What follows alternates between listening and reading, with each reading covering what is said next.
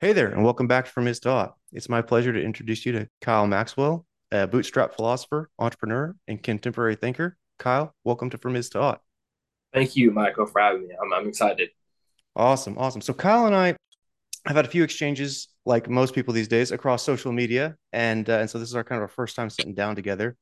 Kyle, I mentioned that you kind of have this interesting background in terms of what you're doing now, but I was hoping you could kind of tell us what's your story leading up to what you're doing.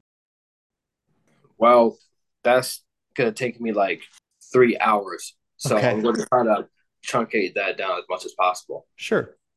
So, I originally came from the almost getting into the music industry. I had a record label, Heart of Music Entertainment. So you can kind of Google that on internet if you want. It's even the logo is Okay. there on me, so that you can tell how serious I was about that. I Hmm. was managing. I was managing music artists. I had one, two, three, four, five. Had like five people working with me at the time. I had like six artists. We were really doing it, and kind of just fell apart because especially in 2020, because I used to be woke. I was never a leftist. I was never a committed leftist, but I was woke. I was in that intermediary between being fiscally conservative and being ignorant to being like just a full on like blue hair leftist. I was in the middle. That's what Okay. wokeism actually is. It's the waiting room. It's like it's the batch. You're getting groomed by leftist ideology. That's what being woke. That's what being woke is. So I was in that group, but I wasn't really about that life. So 2020, those BLM riots, all that stuff started, and I posted a black square. This was the culmination of this whole entire thing, of Hmm. next journey of my life after the music stuff collapsed, after all that hip hop stuff was over. I'm not gonna get into that because that's gonna take me. That's gonna take. I'm gonna need like 10 hours to explain all that because it's gonna not make sense. Okay. So I'll jump to this spot after 2020, after everything fell apart, and I posted, and so during the BLM riots and COVID and all that stuff, I posted a black square, like Hmm. one of those people who were promoting BLM stuff just in 2019, 2020. Hmm. So for context, like I was living that woke life. I was in it. I was posting stuff. I was still making content at that point. And my content was starting to get woke. I still have videos on Twitter of me talking about redlining and Mm. systemic racism. So you guys can go check that out. And it wasn't until I, started discovering the what do they call it? The DDW, the dark intellect, the IDW, the Hmm. people intellectual dark web, like Ben and Jordan, and just seeing how Antifa and BLM were starting to just really starting to act demonic, something that alerted something in my soul. I'm like, this isn't right. And Mm. you guys are going up to innocent people just trying to enjoy a sandwich, and you're like, oh, say Black Lives Matter, say this, or you're Mm. racist, or you're this, or you're that. What is that?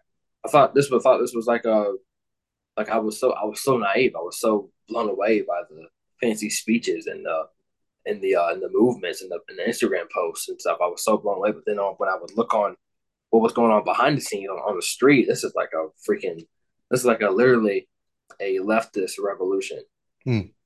So I seen that and I was like, it's kind of weird. What is all this stuff anyway? Where did all this come from? So I started, digging knowledge. I started reading. Mm. I never read a book in my whole entire life up until 2020. I never a reader up until like 3 years ago, and now I Okay. have a whole freaking bookshelf now. That's funny how that works out. Right. So I'm like, I'm not. So that's why I'm saying I'm not an expert because I'm 3 years into this. So I don't want anyone thinking that like what I'm saying is like the freaking gospel because I could be wrong about everything. Hmm.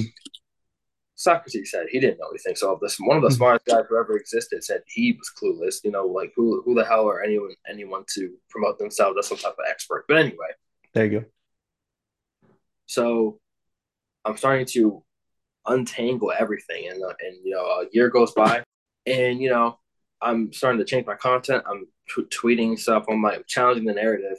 I don't know if you noticed or not, but a particular darker hue than you, and I was challenging the status quo. So you can imagine how that ended Hmm. up. And one day I was like, I posted a black square last year, and I was really wrong about a lot of stuff.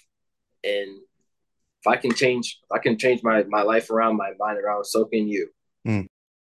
That tweet, I think now it has like I think 2 million people have seen that tweet. Oh, wow. It completely viral, went everywhere, Hmm. and that just blew up on Twitter. It just literally blew up. And ever since then, I've had videos, more tweets. But I literally, it's a random tweet. I posted a black square last year. I was indoctrinated by the stuff. It's a random tweet, Hmm. and it just went completely crazy. And now here we are, 13K on Twitter, which is just freaking crazy. And well, here we are now. Yeah. So now I'm starting to really develop and when all that was happening, Hmm. I promise I'll shut up in a second. When all that was happening, I was presented with the temptation to become a right wing conservative, like rigid thinker, Hmm. grifter type of person. Sure. And that is, that, and you're a freaking, I was like 21 at the time, 22 at the time. Hmm. I'm getting all this attention. That lifestyle presented itself very glamorous. I was like, oh shoot, I really could be the next Ben. I Hmm. mean, I've had potential business partners present me with, he was like, oh, you could be the next Ben, you could be the next Matt Walsh, you could be the next this, the next that. Have your talk show, talk about politics, day-to-day events, and I would be so, Michael, I would be rich if I did that right now. Hmm. A whole different, better place, financially, Hmm. socially better right now if Hmm. I was doing that. Because and there's nothing wrong with that. If you want to do that, then by all means, you go do that life. But I had a conversation with a friend, and she completely, her name is Nicole Murphy. She has a Instagram live show. You should I'll try to remember to send it to you after this. We had a conversation. She was on my podcast, and I was trying to tell her, I was like, yeah, you got to beat people's head over. You got to beat the truth over people's head, and we got to get those liberals, and we got to force our beliefs on them. Hmm. Cross my hands like this, and she was like, well, you're saying that you just shit. And she presented. She was like, you're doing the same exact thing they're doing, right? You're Right. shoving your beliefs down their throat, and like that, I was like, oh crap, like I'm a Hmm. hypocrite. Like when she said that, I was like, holy crap. So then I had another self reflection. I'm like, yeah, I'm I'm becoming a I'm becoming one of those people that the left that the left thinks that conservatives are like. I was Mm. becoming parody of the right, Sure. having a not having not being open minded, Hmm. closed minded, and conserving everything. Yep. What's the telos of conservation? The same thing, the same telos as endless progressivism. We're just gonna go out and progress until we fall off a cliff. This happens in the exact same reverse, where we're just gonna hold on to everything. We're gonna get stagnant. Mm. We're gonna conserve everything. Nothing changes. Right. Authoritative right. Hmm. Same thing. Yep. So you have to be aware of those two planes. So I was thankful I had that interaction as well. So it's so crazy. So I got saved from being a wacky blue haired leftist, and then a year later I got saved from becoming somebody who like a Bible thumping like authoritarian. So Hmm. it was getting to that point. Like every tweet was about politics. Like Mm. every single tweet. You go look at it. So I got saved from both things. So now I'm like in this weird middle spot with all these people who like read or are smart, and we're talking about like foundational theories and people and like people without history, and then Hmm. this middle spot. And I think this is the most comfortable I've been in. And when I got to this spot, I was like, yeah, I belong right here in the middle. Mm. And I think this is where the medium exists, because both sides are trying to use a pun here for the show. Both, when you get the extreme sides, are trying to derive the Hmm. art from the is. Right. The left side is saying, okay, well, here's our dogma, and this is what the world presents itself as. So therefore, we must do X. And you go on the opposite side, they're saying, oh well, our book says this book that was written thousands of years ago says this, so therefore we should all respect it and abide by it. If you look at it simply like that, both sides are trying Hmm. to extract that ultimately is. And I think the answer is to, number one, reject that temptation to just hop from the sense data to what you ought to do. Hmm. But I think the answer is what we already know. The answer is, well, what do you think? Well, I think this. Hmm. Well, what do you think? Well, I think this. It that is the answer. This the interaction, Hmm. the dialogue between the both hemispheres. That is where that is what the answer is. The answer is not a proposition. Hmm. The answer is something you participate in. Is Yeah. that what the Dialogo said? That is what the answer is. Hmm. When I discovered that, I was like, holy crap, that's what we should be doing. It's not about being right, it's about what should be at the highest place. Hmm. Who the hell, what the hell do I know about that? If it was that so self evident, what should be highest?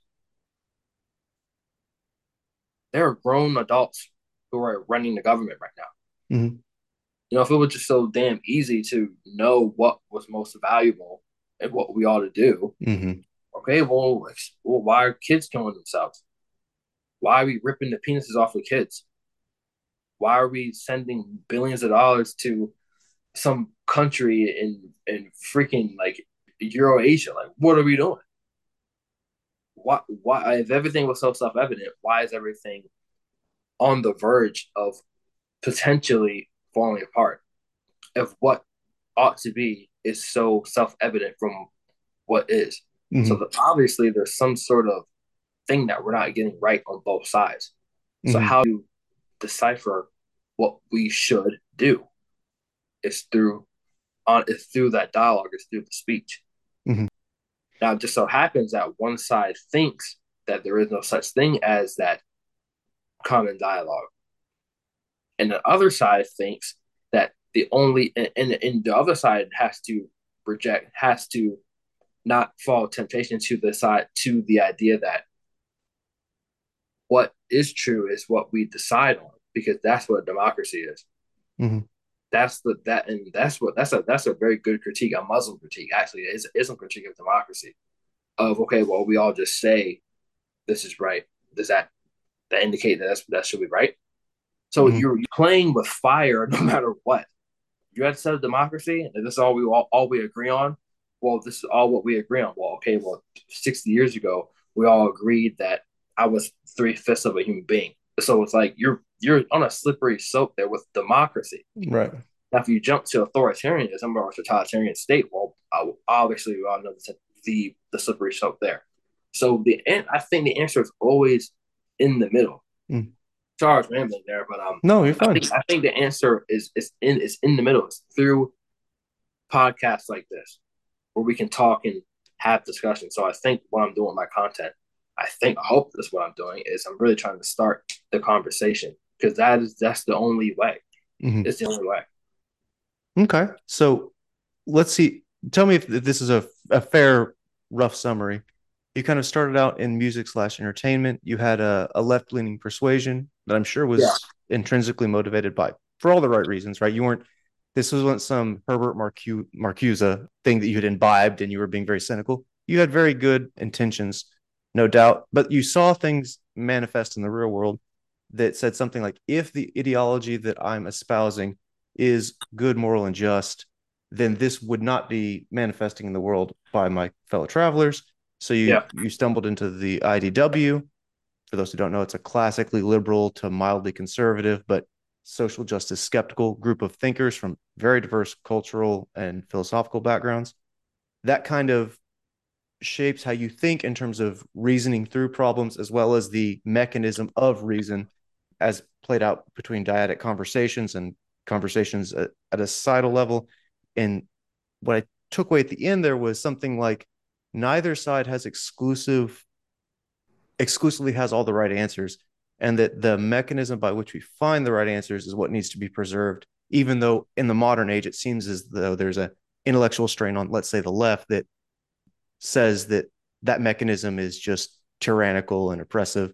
And there's a tendency on the right to say, okay, fine. Well, if it's just all will to power, then we're going to play to win. And you're Yeah, saying we need to reject both of those yeah, forces. Is that a that was fair? pretty sad. Yep. Okay. Okay. So we'll circle back to a few of the politics things, but the main thing I found interesting about you is that one, as you mentioned, you're very young to be doing this. I think there's almost probably about an 8 year age difference between the two of us. 25 next month.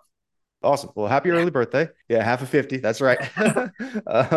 But I mean, you're pounding out this content, and so for people who are listening now, if you take issue with some of the political stuff, hang around, and we're going to see if we can get to the philosophical aspects of why Kyle arrived where he did, and we'll do what Kyle just advocated. We're going to try and stress test these ideas.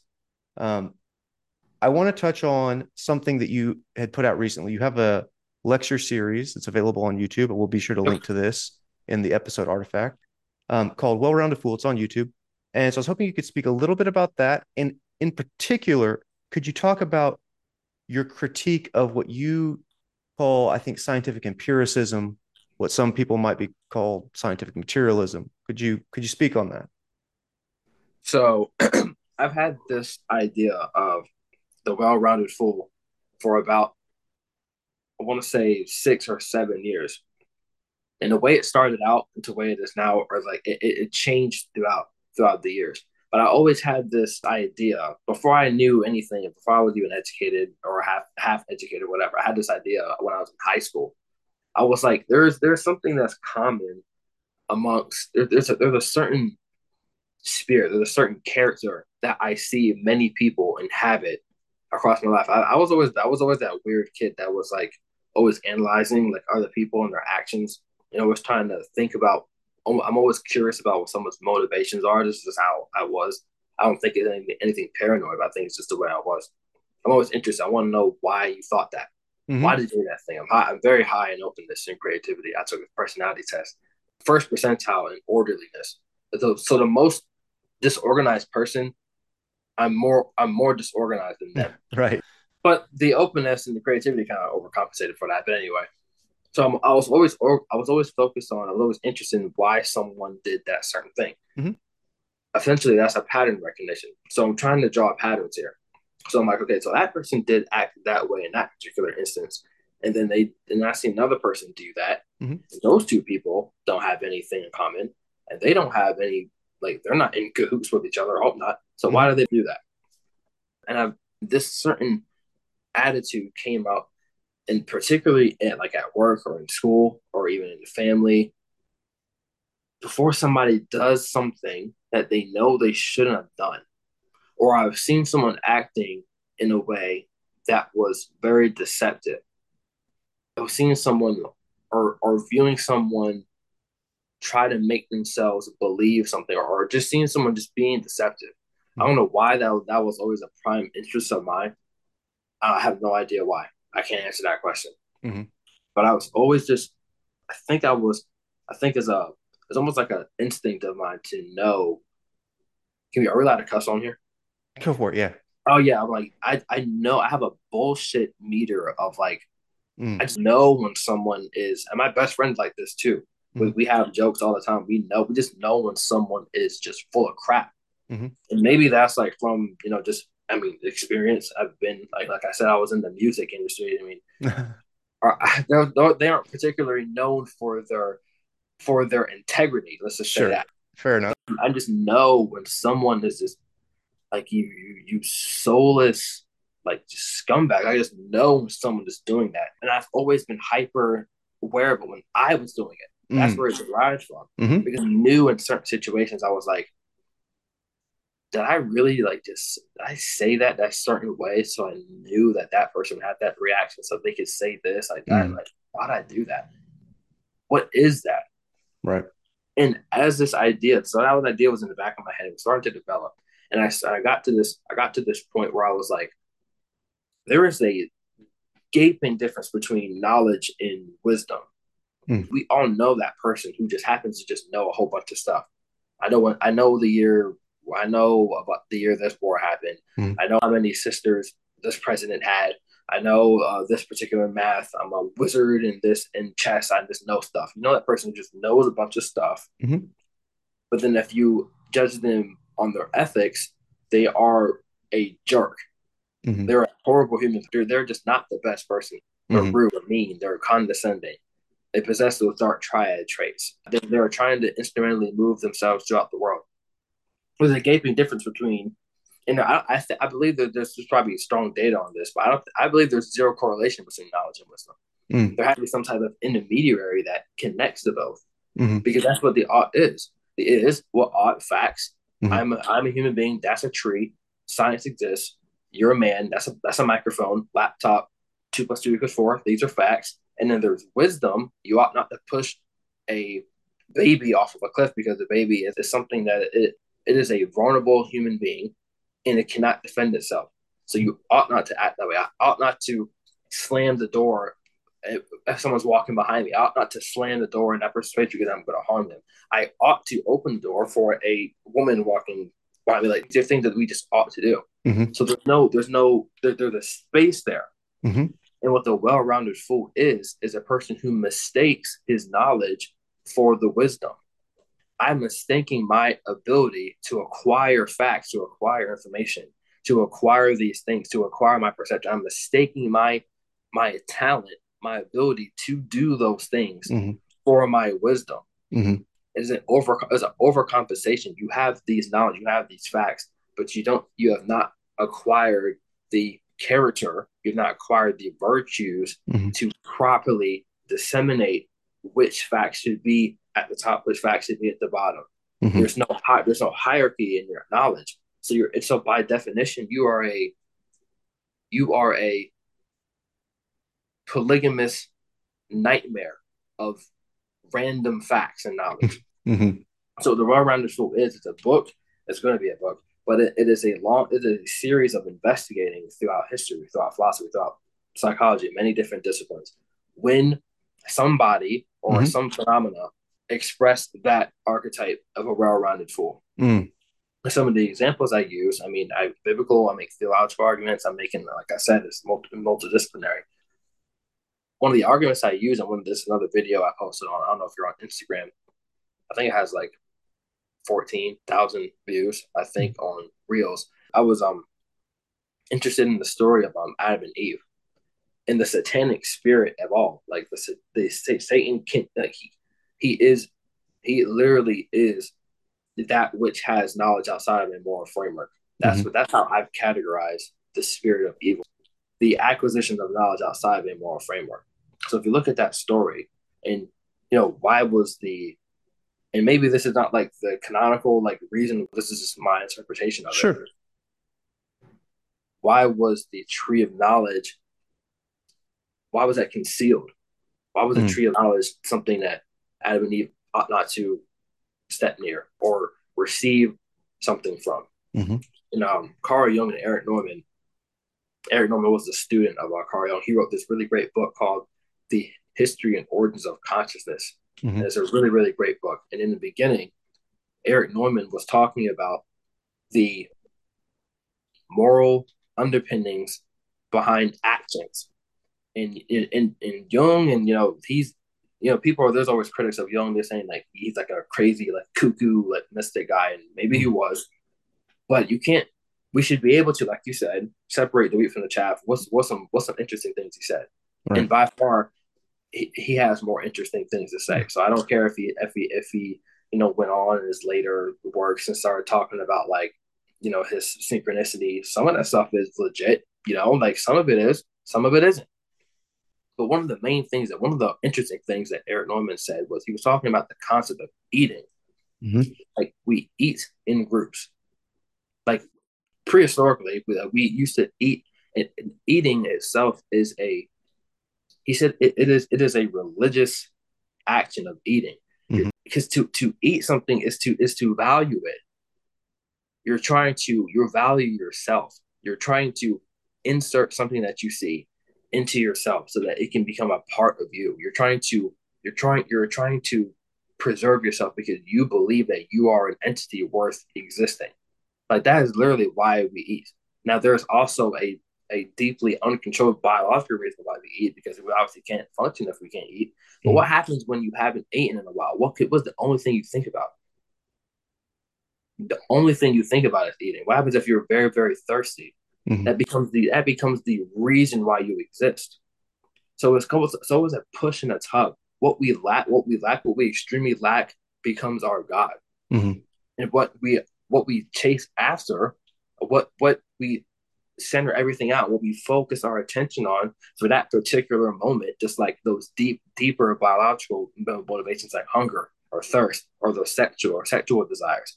If we seek out something, that momentarily becomes our God. Mm-hmm. So that's what Eric Norman is saying. What guides our attention for that specific moment, that in a specific way that becomes your highest value in that moment. Mm-hmm. So keep that in mind. So what did that fruit represent? When that snake said, "You shall eat from this fruit, and ye shall be gods," Mm-hmm. that came up again. Why was "ye shall be gods"? Why is God and eating something? Why? What is that with that connection there? Mm-hmm. There's something you're orienting your perception towards this object so you can eat it, so you can gain what? Ye shall be gods. And this is a tree of knowledge. Mm-hmm. Why wasn't a tree of facts? Why wasn't a tree of truth? Why wasn't the tree of power? Why wasn't the tree of prosperity? Why wasn't the tree of sexual desires? It was a tree of knowledge. Knowledge. Mm-hmm. So the word knowledge comes from that Greek word gnosis. Gnosis is literally to know. That I believe the Garden of Eden was the first eradication of Gnosticism. That was literally the first thing that happened. That mental masturbation of relativity and all, and that the whole entire Gnostic mythology, that was the first thing that was casted out and right from the beginning. Because that Gnostic way of that Gnosticism with the capital G, that is the acquisition of knowledge outside of a moral framework. Because God said, don't eat that fruit from that tree. Mm-hmm. And the serpent told them, well, if you did know that, you could acquire this superpower. So what is happening throughout culture right now? When we acquire information, so when we want to know something, what are the motivations behind that? What do you want to know? If I'm asking you, okay, well, you want to get on my podcast? Why?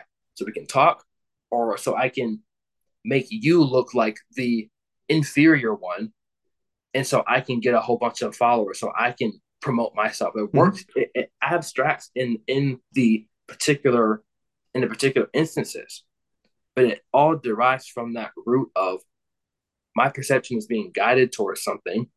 What is the motivation? The motivation was to be a god. The motivation was to be better than what has created me, and that was casted out Mm-hmm. right from the beginning. The well-rounded fool is the person who acquires information, who acquires actions, who acquires people, who talks to people, who asks questions.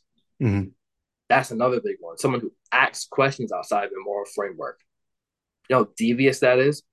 To ask somebody a specific question in a twisted, contorted way so you can make them answer it in a way that only pursues what you wanted. You know how twisted that is?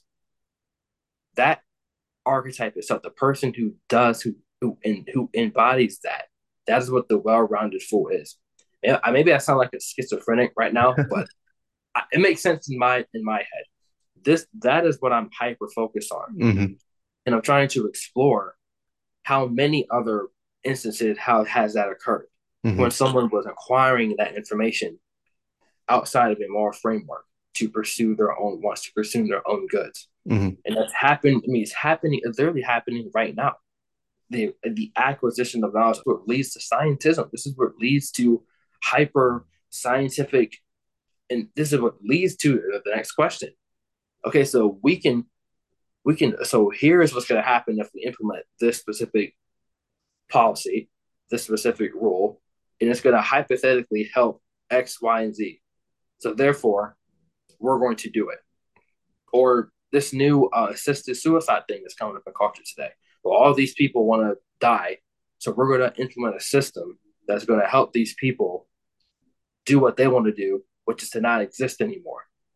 It's like, okay, well, that on a surface level, if you look at it objectively, There's people who want something. Hmm. There are people who are in charge who can facilitate these people wanting something, and then they're going to die. Is that not the acquisition of knowledge outside of a moral framework? So you can see that these things, and at the most fundamental level, it literally exists in every single situation. These are obviously there's more drastic situations like assisted suicide, but even in the minute situations, Hmm. you walking behind somebody and they drop their wallet.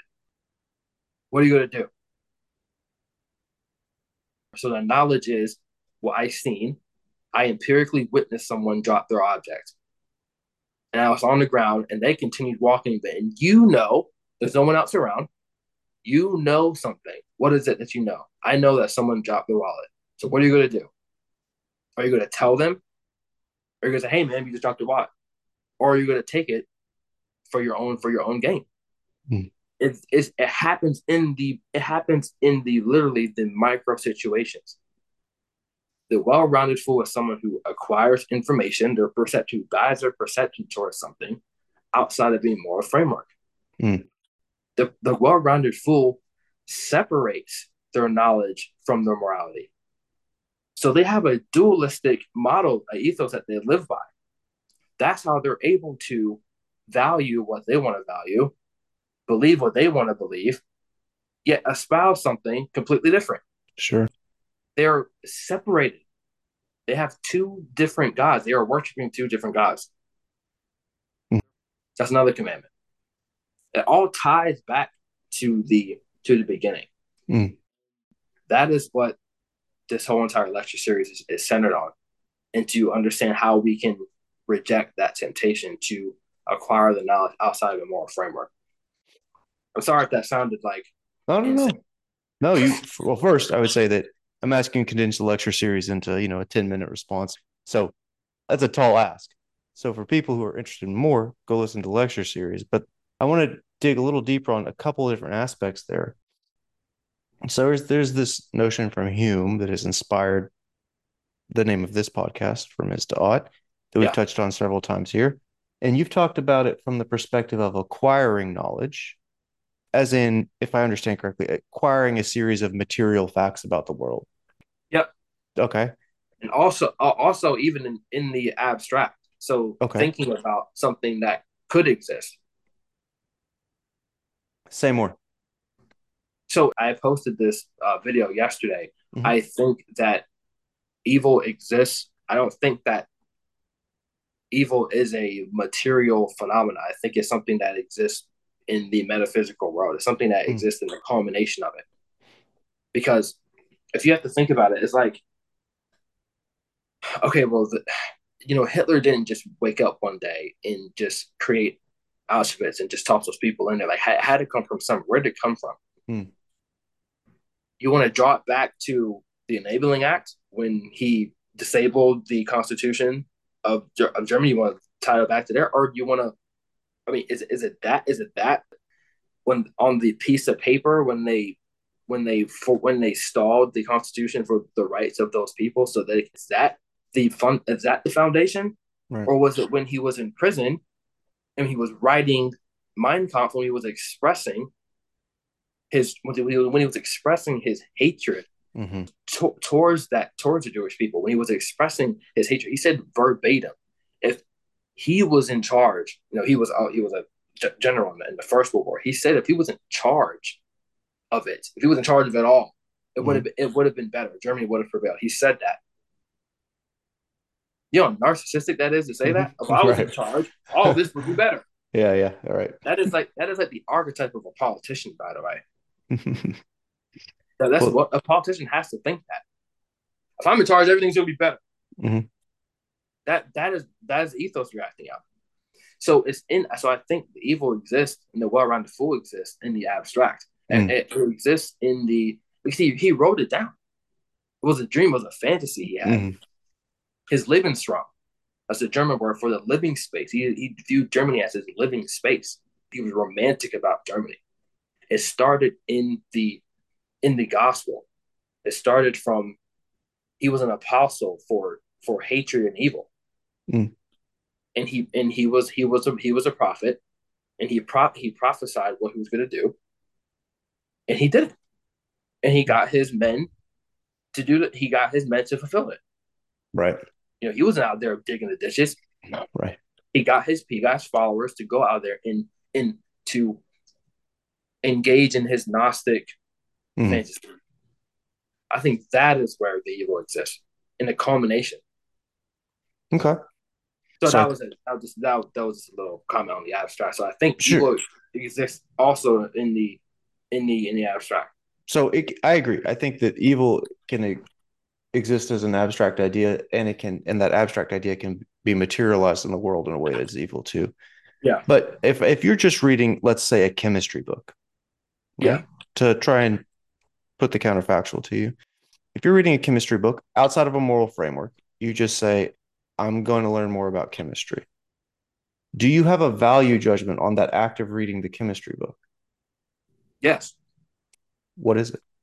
Because you could be also reading a cookbook. Okay.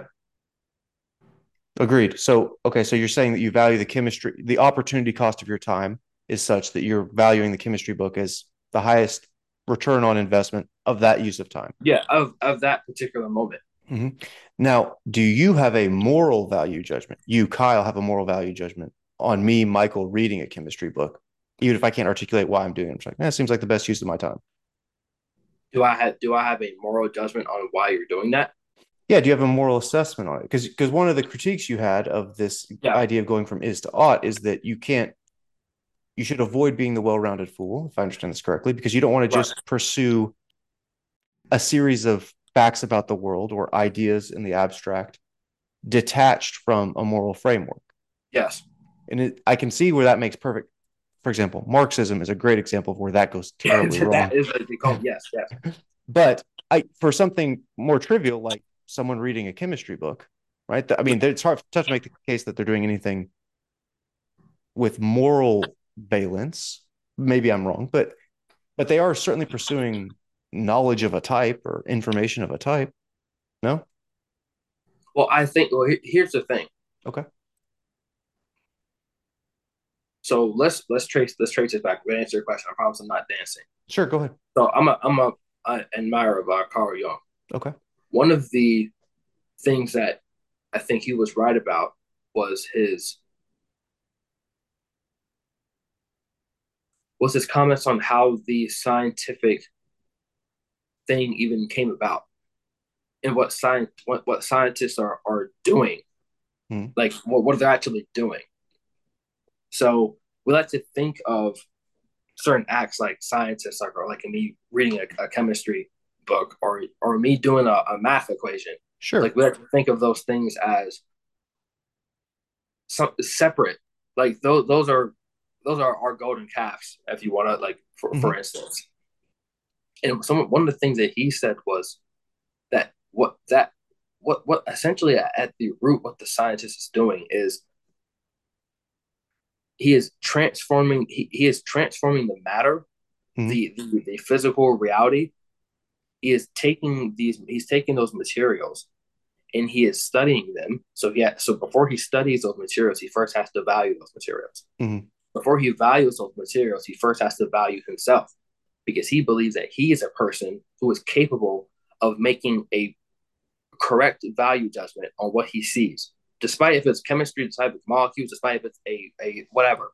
Sure. You have to believe that in yourself, that you are someone who is capable of of following the scientific method. Hmm. If you want to follow the scientific method, you believe, and so say some phenomena occurs and you're the person who has to record what's going on. The scientific method presupposes that the witness is a truthful person, because Hmm. why can't you just write down something that didn't happen? Sure. You're writing down what you've seen.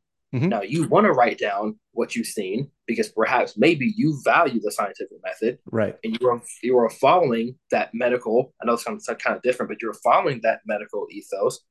Thou shalt do not harm. What is harm? Harm is something bad. What is Hmm. something bad? Something being bad is the opposite of something being good. That's a value judgment. The root of that whole entire domain is something is rooted in an ethical domain. So you're someone who values. So for you to even have that, for that chemistry book, for you reading that thing is the wrong question. I want to know why that chemistry book exists. I Mm-hmm. want to know why chemistry even existed. It started from people. It was Carl Jung said it was an alchemical transformation. People who understood that they could take these materials, transform them into something worse. Why would I transform it into something worse? Why would I study this book if it's not if we're good? Why was if studying chemistry made me a made life worse? Why would I do it? No, because if you study chemistry, you can learn how these molecules act. You can learn how these molecules interact. If we learn how these molecules interact, we possibly in one day could stop this this one pathogen from occurring. Who knows? I'm not a chemistry expert. So I'm just talking out of my Sure. neck. Why are we doing this? Mm-hmm. And if you ask, like, really, like, I've watched debates a lot. If you ask the scientists, okay, well, why? Why? If you ask the scientists why, period, Mm-hmm. they won't be a happy camper because they're not interested in why. They're interested in what. They want to see, they want to know. They're interested in what occurred. So my moral judgment on the person just, just reading a chemistry book, I Mm-hmm. mean, you can read a chemistry book if you want. But what really matters is why that person, why that person needs to know Mm-hmm. why they are reading that chemistry book. That's a good point. We like to think, sometimes we just do things that are not morally motivated. Mm-hmm. But I would argue, and something that John Vervaeke has centered his entire work around. I don't know if you are you familiar with John Vervaeke. I am not. He's a professor, assistant professor of psychology at the University of Toronto. He's a really really smart human being. He was on my podcast in September, and Okay. he was also on Jordan Peterson's podcast, and he's actually lecturing on Jordan's Peterson Academy, one of his online things. So that's pretty cool.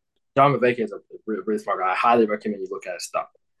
So he's centered his whole work around this idea of relevance realization. That sounds really, ooh, what's that? It sounds very, fancy. What is that?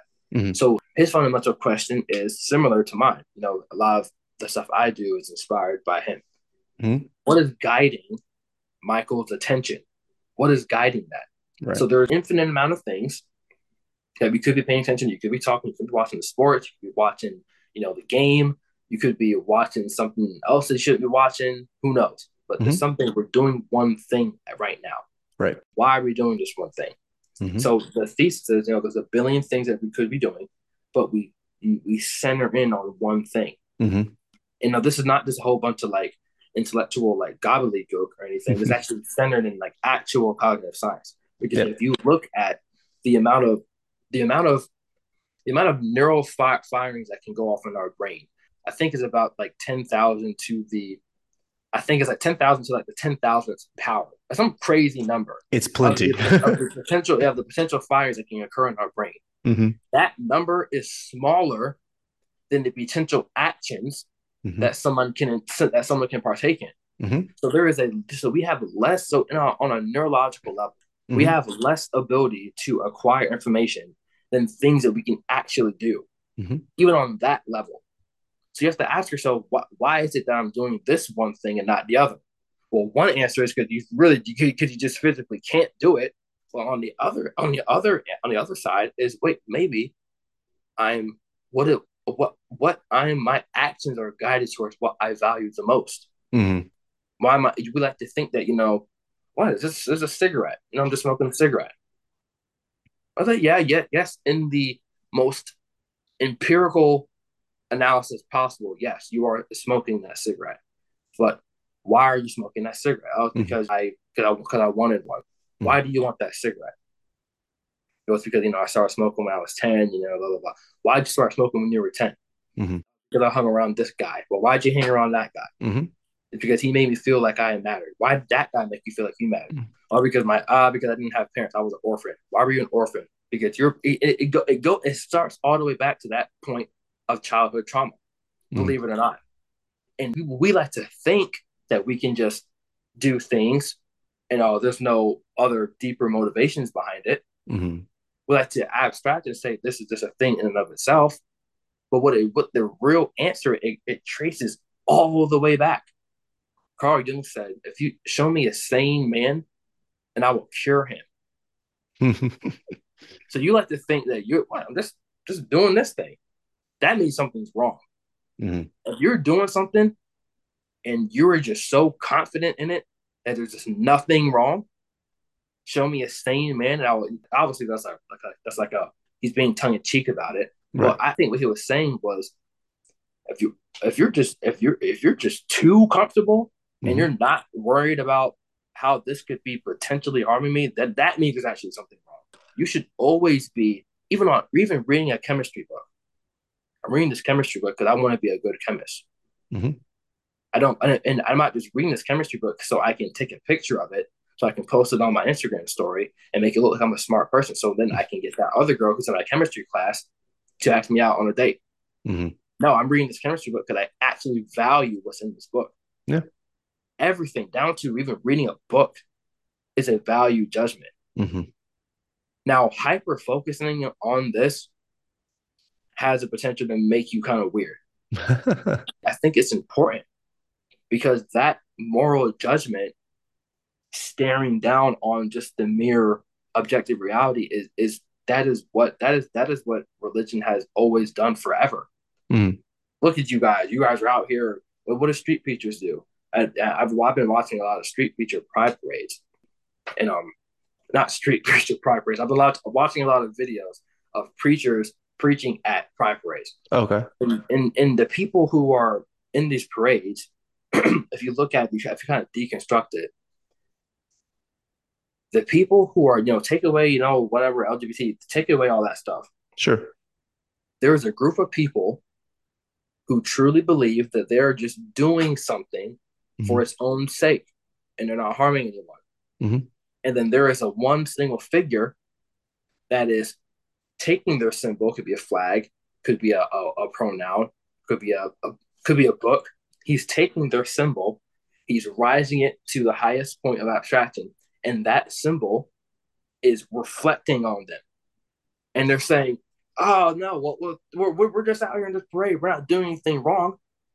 He's making a value judgment because these people who are they are being worldly. They're losing themselves in the world. That's what the Christians have always been saying. Don't stop being worldly. Don't be of this world. There is a higher judgment. There is no higher judgment when you're in collective groups like that. When you're in a collective group, you are no longer Michael in that group. You are a agent of this group. Mhm. There is no leader. I mean, literally, it's in their socialist doctrine. There is no that their doctrines are set up for there to be no leaders. Sure. There's a leader out there. He raises a value judgment. How's that going to make everyone feel? He's casting judgment on them Mhm. because they are caught up in the action. Mhm. They've removed they have this dualistic they have this dualistic ethos. They are holding one thing to be true and they're Mhm. proving another. They are separated. Mhm. They're separated. He's making that known. That even I don't care if it's a parade, I don't care if it's a book, I don't care if you're even just drinking a soda. Mhm. Every single action is a value judgment. There is no thing that exists outside of a moral judgment. And I truly believe that. So I think that's a fairly, I don't mean this as a pejorative, I mean this is a descriptive. I think that's a pretty extreme belief. For example, if you Yeah. sampled the population, I don't think many would believe that.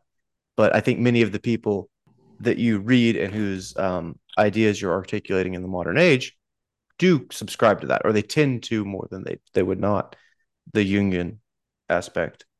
Um, so I want to drill down a little bit more on some of that. One thing I wanted to touch on was I have this thing when you said scientists aren't interested in why, they're interested in what. I think that there's a couple of things here. One, there is a material difference between the natural sciences and the social sciences in terms of Yeah. the orientation that they take, obviously. So let's confine our, because I think for the natural sciences, for example, you could still make moral judgments about, for example, exploring nuclear energy. I think Yeah. that's totally fine. But you're most likely what you're going to be doing there is you're going to be making some sort of consequentialist argument. But the social science case, I think, is very clear that there are people in many different ideological camps, some camps that disagree with each other immensely, that would say we're interested in Y in terms of the theory, right? We have some theory, and we say X causes Y, letter Y, not the word Y. So X causes Y. Why does that happen? And that is our theory. So they would say we're interested in Y for that reason. But you're saying something more philosophically oriented, which is like, no, no, no. What is orienting you to that particular problem? Why are you focused on that? And that's a different analysis that would need to be done.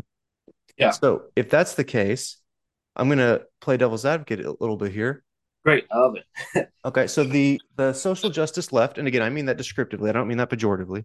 The social justice left would say something like, there are certain strands of science that have a very dark history, and they have a point there. Yeah. And you material scientists in the liberal Western world, you want to say that we can explore any ideas as long as those ideas don't cause direct harm in the world.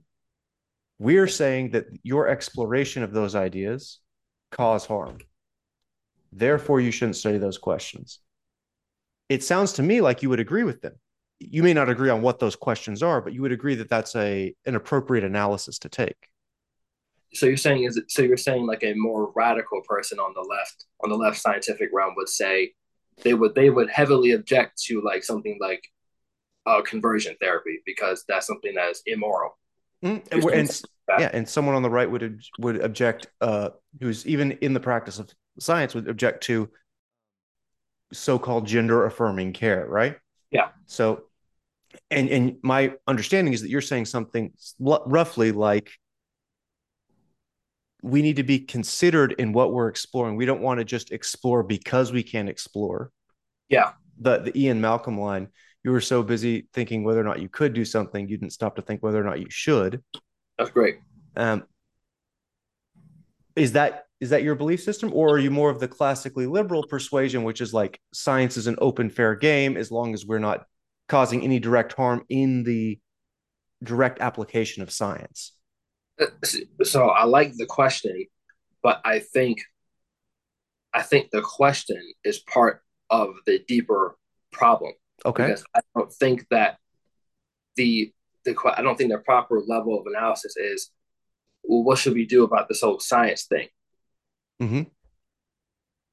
So I don't think that science exists like in its own thing. I Mm-hmm. see people doing stuff. Mm-hmm.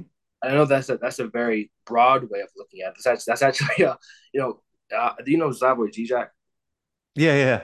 Yeah, he said there was a one video. He said, I mean, it's really profound. It's kind of funny, he's a character, but he Yeah. said, things happen. I was like, well, yeah, things do happen, Mm-hmm. and I'm like, so like, yeah, so yes, things happen, and I was like, wait, he's actually kind of right. Mm-hmm. Things happen. People do stuff. Mm-hmm. People say things. People make noises. Mm-hmm. And you can add the labels and make it seem like this is some like special thing in and of itself.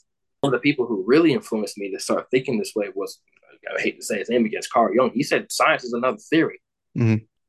But what did we do before we had that rigorous scientific method? What did we do before that? What was your level of proof before we had that stringent scientific method of something being true? Mm-hmm. What was the standard of something being real? What was the standard of something existing? Mm-hmm. Well, before it was, I mean, obviously went by the senses, but before it was something that was inculcated in a value system. Mm-hmm. Something I talked about in the first episode. This is Aristotle's entelechy. So this was something I'm very interested in. He is a combination of the two words. It's the telos, that's the telechy part, and the intel. So it's the intellect plus. So it's the intellect plus the end. Mm-hmm. Intellect plus it's what is this divine purpose? Mm-hmm. And he used one of the examples he used was the seed, was the seed of the oak tree. Mm-hmm. We can just say, so we're scientists. We're saying that's a oak tree seed. But what he was saying was no, that's the wrong level of analysis. We can say that's an oak tree seed, but if we put that in the ground and we water it and we take care of it and we come back a couple of years later, that thing's gonna be a gigantic. That's gonna be a gigantic object. Hmm. It is a so he viewed thing as so he didn't think that that was a tree, that's an oak.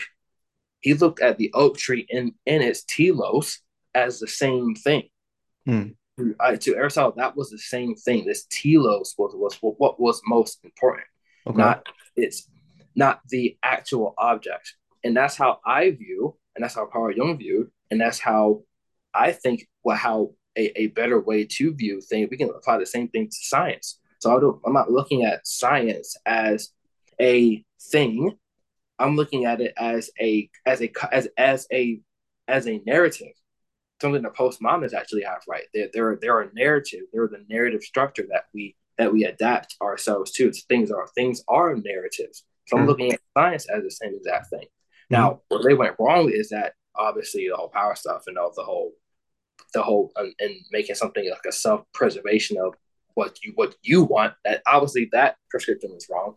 But things in themselves are sort of like narratives. Hmm. So I'm looking at every scientist differently, every science differently, every single thing that happens. The science is not just like just one thing that just happens with what there's different forms, different all different types of flavors of it. Hmm. So I'm not looking at like science as a whole entire whole. So even when I say like science, I'm trying to be more specific. Like I said, like rigid scientific thinkers Hmm. who like objectively who are literally who will object against any metaphysical argument. They don't want to hear anything Hmm. about Apostle Paul. They don't want to hear about that mess. Hmm. They're only focused on the science. So when I'm talking about science, I'm not talking about like I'm not trying to group them all into one thing and say they're all doing X. Hmm. I'm really trying to critique a specific a specific genre of science that exists. That genre of if we can prove this thing to be true, then this is the gospel, like that Fauci sort of science. That's what I'm really trying to that's what I'm really trying to get at. But your question of well, how aren't they kind of doing the same exact thing? That's my point. We're all making value judgments. Hmm. Only some are admitting that. That's the fundamental distinction. You have to be able to admit that you're making a value Hmm. judgment. So when a scientist says, "Oh, we have the scientific method. We have scientific evidence," it's like, Hmm. okay, so you have your evidence. I have my metaphysical evidence. Hmm. Well, we can scientifically prove it. What is embedded in that statement? You're saying that your scientific evidence is more credible than mine because it's science. You're saying, well, because do you know Gad Sad? Hmm. Yeah, like he'll say, like he has a funny joke. He'll say, "Good bruh, it's a good bruh science." And Hmm. that's your argument. Like, yeah, you said that because well, I'm right because bruh, it's science. You're Hmm. literally saying because well, science is a it's a more credible methodology than what you're saying. Hmm. So the second you make that argument, I mean, the second a scientist, the second he has his data and he presents it to the world, he's saying that this ought to be valued. As soon as I say that I have scientific evidence that proves X, even if I'm right, even if you could be wrong, even if I'm right, the Hmm. second you say that my evidence is more credible than yours, so that you can't empirically prove, you are making a value judgment the Hmm. second you say that, you're stepping outside of science. Jay Dyer has a popular saying, so the scientific method cannot prove the scientific method. The second you say that this evidence is better, you're placing an objective methodology above another one. The second you start placing things above others, well now you're making a value judgment now. Right. You're saying that can't come from nowhere, is what you're Yeah, saying. it can't come from nowhere, and that's literally the title of this show. You're deriving the ought from the is. You're saying, well, this is evidence because it is science. So therefore, we should value this more. Hmm. You're making that leap. And I think that we should be extremely careful about that leap because it's a dangerous leap. And that leap leads to, from what I've seen, nothing positive ever comes from that leap. Because what that person's really saying is, I want this to be true. It's an introverted romantic way of thinking about the world. And I'm not saying that there is no such thing as truth. Hmm. I think, I mean, obviously, I hope I'm a Christian. I don't know. I'll figure out when I die. But I believe that there is an objective truth that everyone lives by that exists outside of our language, that Mm, exists outside of our actions. I think I think of truth as something that's omnipresent. It's always there. It's always been there. It's something that we have to adapt ourselves to. It's not something that you can learn in like a academic paper. It's something that truth is the truth in the logos, that agape. Agape, that's the Greek word of love. There's been many different words of versions of love, mm, but agape, that's the word that Breveke uses a lot. Agape is the me wanting the best for you outside of my egocentrism. mm, So I can love someone, like I can buy them flowers, I can like spending time with them, but when I miss them, I become sad. But when I'm with them, I become happy. mm, That's a very low resolution version of love. That agapic love would be that one mother who was in that was her apartment was on fire and she was tossing her infants off of the seventh floor and she died in there. mm, That is a far deeper version of that. I mean, if she loved her infants so enough to throw them off of a 7-story building. I mean, if we're talking about love, mm. if I love someone else, you know, you wouldn't throw your wife off of a 7-story building if you didn't have to. Right. But that agape love would be, well, if we're in a fire and I have the potential to save her, Mm, despite what may happen if I toss her off the 7th building, it's better that she live on, and I'm going to mm, sacrifice myself. That is that agapic, mm, but I think that spirit should be held at the highest with truth, and I think scientific exploration should be guided by that. mm, Scientific exploration should be guided by that agapic love for the sense of being. So if you're going to posit a hypothesis, is that hypothesis serving you? Is it serving your party? Be conscious. It's just to be conscious of that. If you were not a group of if you were not with your Pacific group, if you didn't believe the things you believed, mm, if you didn't like the things that you liked, would you still posit that same hypothesis? mm, Probability of that is probably zero, but that doesn't matter. The whole idea is to just be conscious of that. Because if you're the opposite and you never ask yourself that question, where do you think you're gonna end up? mm. What are you saying to yourself? I don't deceive myself. Every question I ask is genuine. I never deceive myself. I'm not susceptible to self deception. Mm. That's for the lesser folk. That's what that person's saying to themselves. That's what Hitler said to himself too. He said if he was in charge, everything would be better. Or perhaps we hear it in the echoes of the young aspirational revolutionaries when they say something like, real Marxism or real communism has never Yeah, been tried. It's the same thing. So I'm with you there. Okay. So it sounds to me like your dimension that you would say that if you were a granting body for scientific research, for example, right, yeah, take some material investment to do science, you would have a dimension for agapic love, whereas the left would say something like we have a dimension for diversity, inclusion, equity. that is their god. Yeah, So okay, so but I just want to be clear because like I'm trying to give them a fair shake, and I think you in a yeah, way are as well. You said they have a point, which is something like you are both critiquing what is a more Western liberal tradition of science abstracted away from the material, the extended material consequences and unexamined motivations that go into the science. Okay, yeah. I mean, again, I think that's an extreme view in that it's not very common, but it is interesting. And I suspect that there are going to be some people who listen to this who are not, who haven't been inculcating the practice of science, that will very much appeal to. And I suspect there will be people who are inculcating the practice of science who will think, much like you just wrapped up with, which is like, no, I'm above that, or like, I don't have to worry about that. And and perhaps that's true, but I would argue that there is some the scientists do have an ethos, a responsibility to examine motivations. That's not to say that you should be cynical about it or make assumptions, but to examine motivations and to be seek to be at least not destructive or deconstructive, but Yeah. to try and build things up, but at least not to break, tear things down.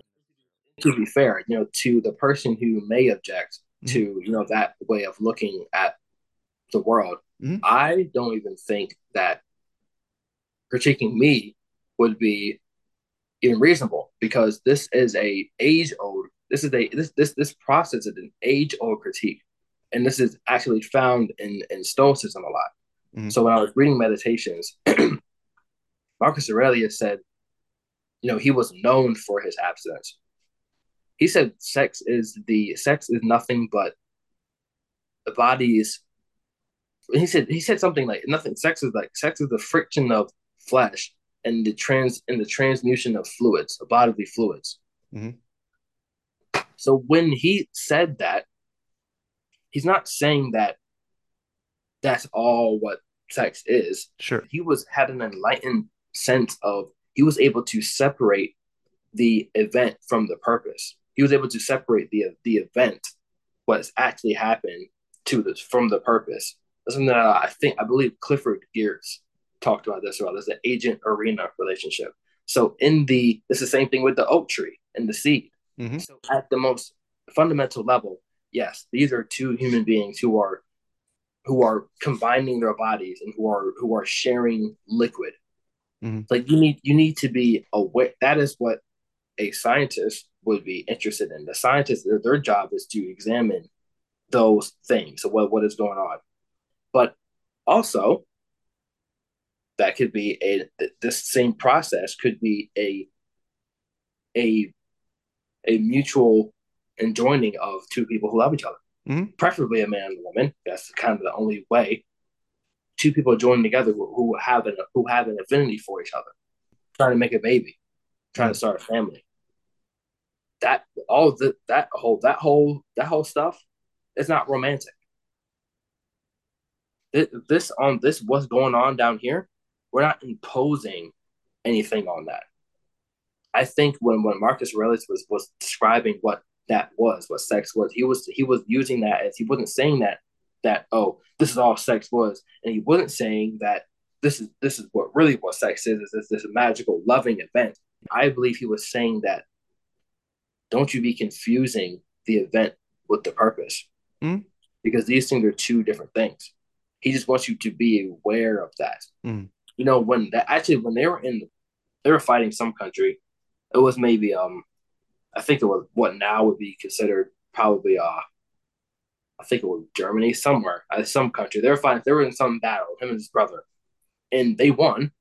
And so when his brother came returning back to wherever they were at, Rome or whatever, they had this huge party. The Romans got down, Michael. The Romans got down. Orgies everywhere. Marcus Aurelius was in his room reading a book while there is a orgy occurring in his gigantic house. Yeah. So this showed you that. This showed you the level of even in the same ecosystem as like a gigantic orgy occurring. I'm going to be in my room. I'm going to read this book. He was able to separate just because there's something like that going on outside of my door doesn't mean I have to participate in it. I'm doing my thing because that's what I'm valuing. He's not letting the outside stimuli affect what he is doing inside of his head. And even if he did decide to put that book down and go have some fun, it was because he made that conscious decision to do so. He was extremely interested in guided perception. If he was going to put that book down and go have some fun, it was because he made that decision. So if you're going to sacrifice, that's a sacrifice. I want to do this. I'm going to put it aside because I want to go do something else. So if you're going to make that decision, even in a case like that, that's a value judgment. It's a sacrifice. Well, so it's just to be conscious of it. Yes, it could have been a mindless decision. It could be because, that book was boring, but just to be aware of it. So Hmm. next time when something else is going on, if you're in a house, if you're at your house, someone calls you out and say, "Hey man, we're having some fun with the guys. You want to have a drink?" It's it's just to be consciously aware of that. Did I go out because I feel entitled to please my friends? Did Hmm. I go out because I'm not interested in this book? Like why? Why? Is that Right. it goes back to that question of why? Why Mhm. did I do that? People like Marcus Aurelius, he had his flaws, but I think that something that we can learn from the Stoics is that they were obsessed with why. And I don't agree with everything with Stoicism. For instance, I don't think that we can. I don't think putting like the agony and putting like the strength of everything is on us. It's Hmm. like everything's on me. Like enduring that pain. It's like yeah, I'm gonna take everything. We just physically.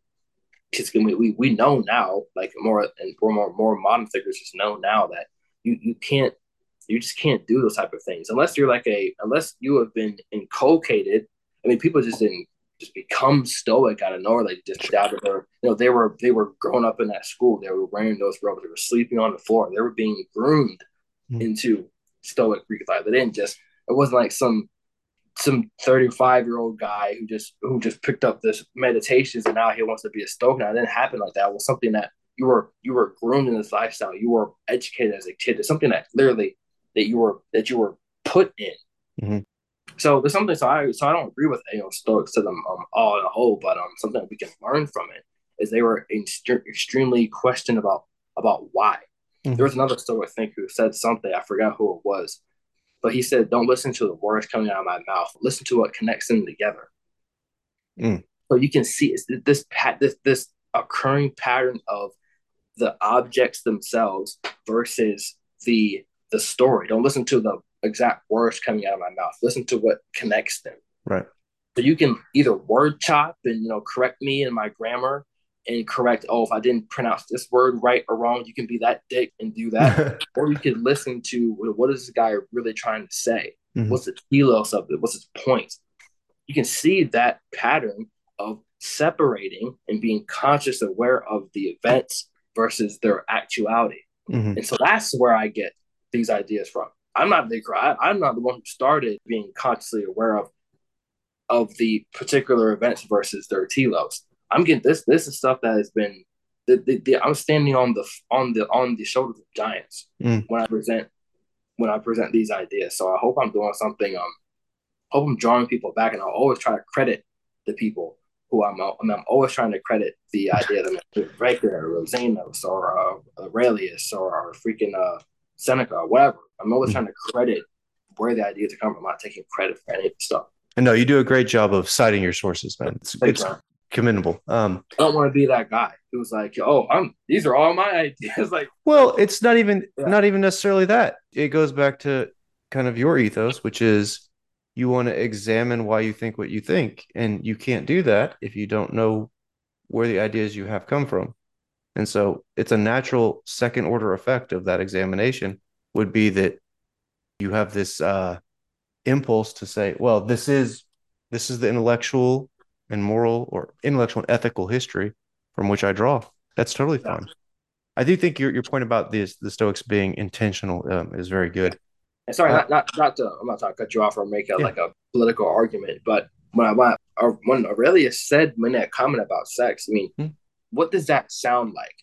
Someone saying, "Oh, sex is just the transmutation of bodily fluids." What argument does that sound like? I mean, there's a bunch of arguments you can make.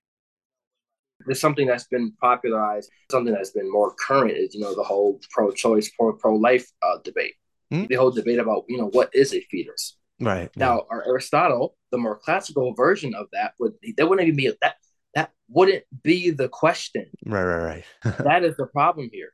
We wouldn't be asking what that is because that embryo in you to separate those things is the error. Hmm. Right. That is error. Well, there's many errors in that Yeah, debate, but that is certainly one of them. I would encourage people, because we don't have to, adjudicate the entire history of pro-choice versus yeah. pro-life, though it's an interesting argument, and I'd be happy to delve into it. I'd encourage people to check out. You're familiar with Michael Knowles? Like, oh yeah, yeah, yeah. I can. Okay, so he has a debate with someone who's a medical school third year, I believe. You know what I'm talking about. I watched it. I watched it. If you can, bite down your mouthpiece and get through that 2 hour conversation, it is a testament to, I called it, Michael Knowles had the courtesy to allow his debate partner to self-immolate. Yeah. It is quite impressive. Michael Knowles is very smart. He is, Yeah, he's very. I think he's the smartest on the Daily Wire group. I think he's smarter than Ben. he's, I think they have a particular just difference in their training. I think that manifests very strongly, but it's interesting nonetheless. And my one of my goals is to convince Michael Knowles he's wrong about statistics, but that's because I have a data science and analytics background, separate Oh, issue. what did he say about? Oh, he said I Well, think he had a video. He said science was fake or something. yeah, I haven't seen that, but he said science is fake. And I know what the point he's trying to make, he's just making it hyperbolically because it's good for the online clicks and all that kind of stuff. But he says Yeah, something that state and statistics share the same root word, and essentially he's making the point that the state or malevolent forces will always find some rationale from which they can draw some smidgen of empirical evidence to support, and therefore we don't have to take statistics seriously. But as far as I'm concerned, that's the same postmodern argument. It's like, oh well, there's always something that we could use to deconstruct or re-examine things in a yeah, way that makes it look. And you pointed out one of the flaws there, which is that, yeah, well, we can't actually conceive of this countably infinite number of possibilities. That's one. The other one is that just because they're possibilities doesn't mean that they all have the same fruit that they bring to bear in the world. And yeah. so, And um, that is the answer. right, right. And so I would encourage people to watch that debate. You'll get to see a lot of the ideas that Kyle and I are kind of talking to and dancing around as it plays out between people who have this training, or a person who has this training, and someone who doesn't even, in my opinion, doesn't even do a good job defending her position on the scientific merits alone. That will, except for one area, she's a little bit better, but that's an area where she happens to agree with You said the debate. word unequivocally. I think like 30 times. Yeah, I yeah, think she kept saying that word. I was like, she really likes that word yeah, unequivocally. That was really funny. yeah. It's not really like a way to support your argument is not to say that, well, my profession is circumscribed that I'm correct, Yeah, or you haven't taken a class on this, so you don't know. Um, Now, that might be the case. It'd be good if the classes we had were providing particular training, but that's not necessarily yeah. the case. Saying my knowledge and your wisdom don't overlap. Mhm. This is a separate thing in and of itself, and there's no overlap. Right. Yep. We've knocked out pretty much everything I have on here. I have two questions for you if you have time, Kyle. Is that Right. all right? I didn't So, realize how dark it was getting home. yeah, no worries. All right. First question, and these are both going to be to push back. I want to see kind of like Cool. the extent of where you're thinking on this, and to the extent I agree or disagree is not the point. But I'm happy to opine if so desired. So I appreciate what you're saying about having the asking the wrong question when I posed the last one to you about social sciences and the postmodern critique as well as your critique, which is something like, no, no, no, there has to be a moral standard against which we're agreeing to undergo this scientific process that we decide on a priori. And your extra point on top of that is it should be examined. We should Yeah. be conscious of it. Okay, fair enough. But what I didn't hear was something that says, because you said, you kind of think of science as just another thing, the Zizek thing, things happen. Yeah. You think of science as it's just another way of investigating. So here's my question to you. Are there types of questions for which you would say that the scientific method of inquiry is the appropriate method to bring to bear? Yes, of course. I Okay. think that, if you're a person who is in like the second stage of or the third stage of cancer Mm-hmm. and you're trying to eradicate that, I wouldn't send you to a priest. You should be going to the hospital consulting a professional. Mm-hmm. You should be getting that scientific treatment. Mm-hmm. Now, hopefully, whatever treatment is available, or let me make this even worse.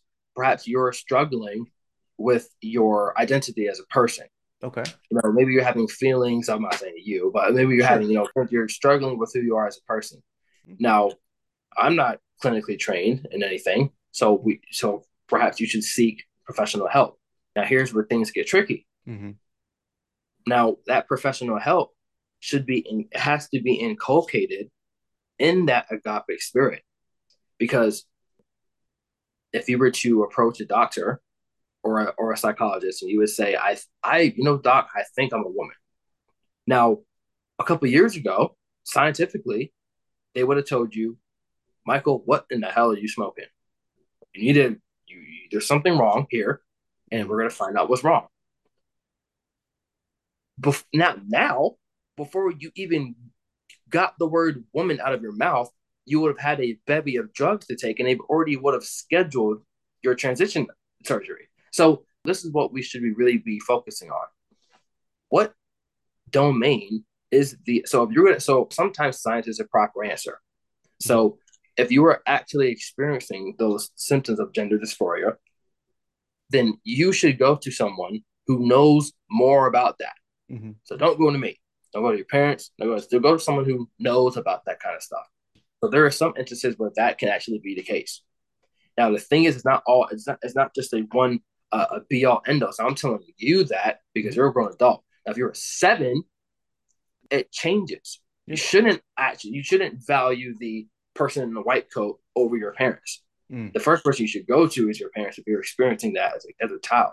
Because number one, you can't consent, you don't have a prefrontal cortex, you're dumb, you don't know anything. So you need to go to your doctors, your first doctors, which is your mom and dad. You need to go to them. Because you shouldn't be valuing the chemistry book over what your parents were saying at the age of 7 or just even the age of 13. I mean, you're still an adolescent child. There's different tiers there because your dad and mom are valuing what they are valuing knowledge, they're valuing what's above them. Maybe their parents, maybe they science, maybe philosophy or whatever. There's tiers there, and hopefully the people who are guided by science, hopefully there's something above them. Mm-hmm. If there is something above them, they're following some type of transcendent value. Could be religion, could be God. They could be a Satanist. They could be atheist. Who knows? There's something above what they're doing. So if I'm a scientist and I have someone come to me with rapid onset gender dysphoria and they don't know what to do, if I happen to want, if I'm a advocate of that kind of stuff, it's in my self interest to tell you that, oh yeah, this is my chance to Mm-hmm. to parrot all of the relevant buzzwords so I can look cool to my coworkers, so I can have this patient, so I can do this, so I can engage in this thing. So there is certain instances where science is a proper answer. When you're developing, when you have a psychological disease, or when you've been diagnosed with something hard like cancer or something hard like whatever, some type of disease or whatever. For a certain if you're in a car accident and you just lost a leg, like we're not gonna send you to the guidance counselor. You should go get to a medical attention. So yes, there are certain instances where science should come to the rescue. But there is something, obviously, where we're going to be redundant here. There's something that should be guided by that help. Are they trying to help you because they want you to be a statistic, or they actually care? You know, in 2020, hospitals were doing something that CDC was following a protocol called postpartum. It was called postmortem studies, or some sort of policy called postmortem. And what they were doing was the bodies that died, and I'm sure you've heard about this, dead bodies who are suffered a car accident, or someone who killed themselves, or someone who got shot, someone who was murdered. If they found the pathogen, if they found the COVID virus in those bodies, that was being recorded as a COVID death. Yeah. So there's always it's the snake in the Garden of Eden. There's always something there. There's always that deception, that possibility for deception. I'm not going to go on all that because we talked about that enough. But that's the answer to your question. So yes, science has its purpose. So I think the left has its purpose. I don't worry about what needy family. I mean, it sounds bad, but I'm not all worried about needy families or worrying about what gay people are going through day to day. I'm not really worried about trash on the street. Like as much as someone like on the left is, I'm not really worrying about a cop not being as nice as they should be. I mean, thank God we have some people who are posting those videos of Mhm. some dude of some guy who's literally innocent. So I mean, thank God we have somebody who's mad about that. Sure. Because I'm telling you right now, I'm not. I'm not spending my time checking to see if every police officer is doing their due diligence. I'm not checking that. But thank Mhm. God there's someone is doing that. Mhm.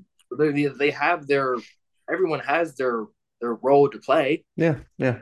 but it's about I hate this word, about the nuance. I mean, it's about their playing their role. They got to Yeah. play their role. Sure. Well, I think that I agree with you that nuance is a totally overused word, but I think where you use it there is actually appropriate because there's the nuance of each person has, as you mentioned earlier, a subset of things that orientate them in the world and things that they're focused on. You can't say I care about all solving all of the world's problems equally and maximally because that I means mean, you care nothing. about nothing. Yeah, yeah, exactly. But there is also nuances in terms of how do we, as a society, say prioritize these things, and does the priority of these things change over time? And then not only how do we prioritize them, but then how do we go about solving them, and what trade-offs are we considering there? So those are all super complicated, and I appreciate you saying that there's a role for people that disagree with you, who have a different Yeah. perspective and a different set of priorities. Why do you think Truth Social and what was that other one? Mastodon. What was it? Mastodon, the left-leaning one. Yeah, no, it was start with a P. It was Oh, Parler.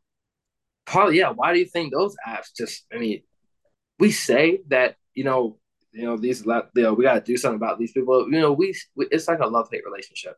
Like you don't want to be in like some gigantic echo chamber where everyone just thinks the same exact thing. Everyone says the same No, thing. Like that no, just we don't want that. no, no, no. I agree. I think there are some people who should have the ability to turn off the vitriol on social media if that's what they prefer. Yeah, But no, most of the times people want to run into actual interesting ideas, and interesting ideas are ones that are not I mean obvious. that is a virtual nationalism. Mm, They made their own world right. of everyone who values the same thing and does the same stuff. That's what alt right nationalism is. That's what Parler was. So I'm not familiar enough with Parler to know whether I mean we have one as Freedom Cast because we have every freaking Yeah, social media, but it was a conservative social media platform. yeah. Well, is there a difference in your mind between conservative and alt right nationalism? I think yes. So the alt right nationalists would say that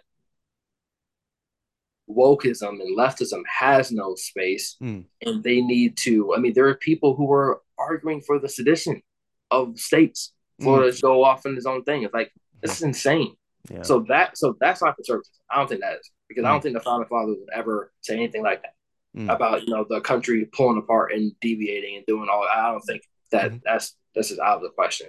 I think conservatives, where they differ, is they're saying that our values matter, and we should hold on to the Constitution, and we should be weary of change. Not all change is good. right. And the alt right would say we need to destroy these libs and get rid of them because they're harming our society. Mm-hmm. And that's why, I mean, I was just having this conversation with the person before you. I'm more classically liberal because I'm open. I mean, just temperamentally, just speaking like purely Right. like that type of basis. I care too much about what people say to be a conservative. Mm-hmm. And I don't think that, and I think appealing to a constitution in a way is almost a fallacy because, I mean, it was written in there. I mean, there was a law that said, you could own me. So it's like, are you saying that, Right. the Constitution and the laws, what's the written word is the be all end all, or is it the transcendental spirit that that stands above that? Because they didn't say, our government given rights that our government inalienable rights that should not be Right. trying to set our God given God rights. given. So I mean they, and even though there's description, oh, they weren't really, well, whatever, and even that is just an argument. I mean, Mm. well, were they? I mean, who knows? And some people say that they were, I think, like deists or something. Some people say that they didn't really. I don't know. I don't know. I'm not educated The about point that. is that it government isn't the source of your rights. They're natural Yeah, like, rights. oh, it's the government. Like, they don't tell me what is truth or not. Like that, it's a transcendental thing that tells me what truth is. Yeah. The government's just they're the middle people. There you go. Um, there to adjudicate right order, something like that, or ordered liberty. Okay, so we've touched on pretty much everything. Last thing here. So you Cool, you man. mentioned several things that I disagree and agree with throughout. One thing that I want to touch on is people who listen to this who are not from a background similar to yours or similar to mine.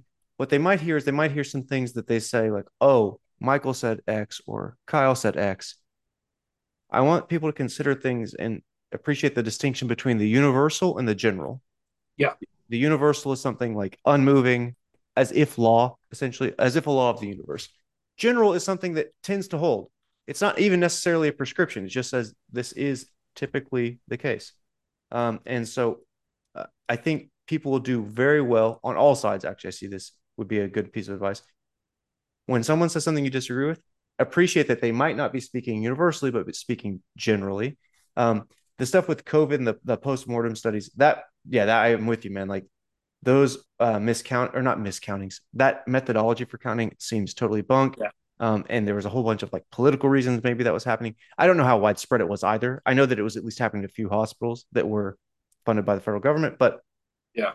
regardless, shouldn't have happened probably, or should have done separate accounting. You could always have multiple ways to calculate a number and do some sensitivity analyses based on which operationalization you go through. But last question. So we talked about some Daily Wire guys earlier. I think you and I overlap a little bit in terms of our temperament, and maybe even a little in our political philosophy, though I'm not sure. We'll find out as we Mhm. continue on in this life. But we talked about Michael Knowles in that particular debate, but I want to talk about one of the founders, Ben Shapiro, who you mentioned as one of the first IDW guys you'd come across. He and Jordan Peterson, Gad Saad of that same stripe, all that kind of stuff. And there's lefties in there, Heather Heying, Ion Hersey Ali, uh, Brett and Eric Weinstein. So with Ben, he has what's probably the most famous phrase associated with Ben: "Facts don't care about your feelings," right? Right. And you mentioned your friend Nicole earlier, who had done what you thought was like kind of like a poetic job of showing you, hey, are you just doing what you were doing before, but with the opposite Yeah. ideological camp? I thought that was a really like elegant way for her to kind of manifest that in a way that wasn't, it's disarming, but it's direct. So here's my question for you. You said a couple of things, and I'm not making a value judgment about these. I'm going to ask you about them.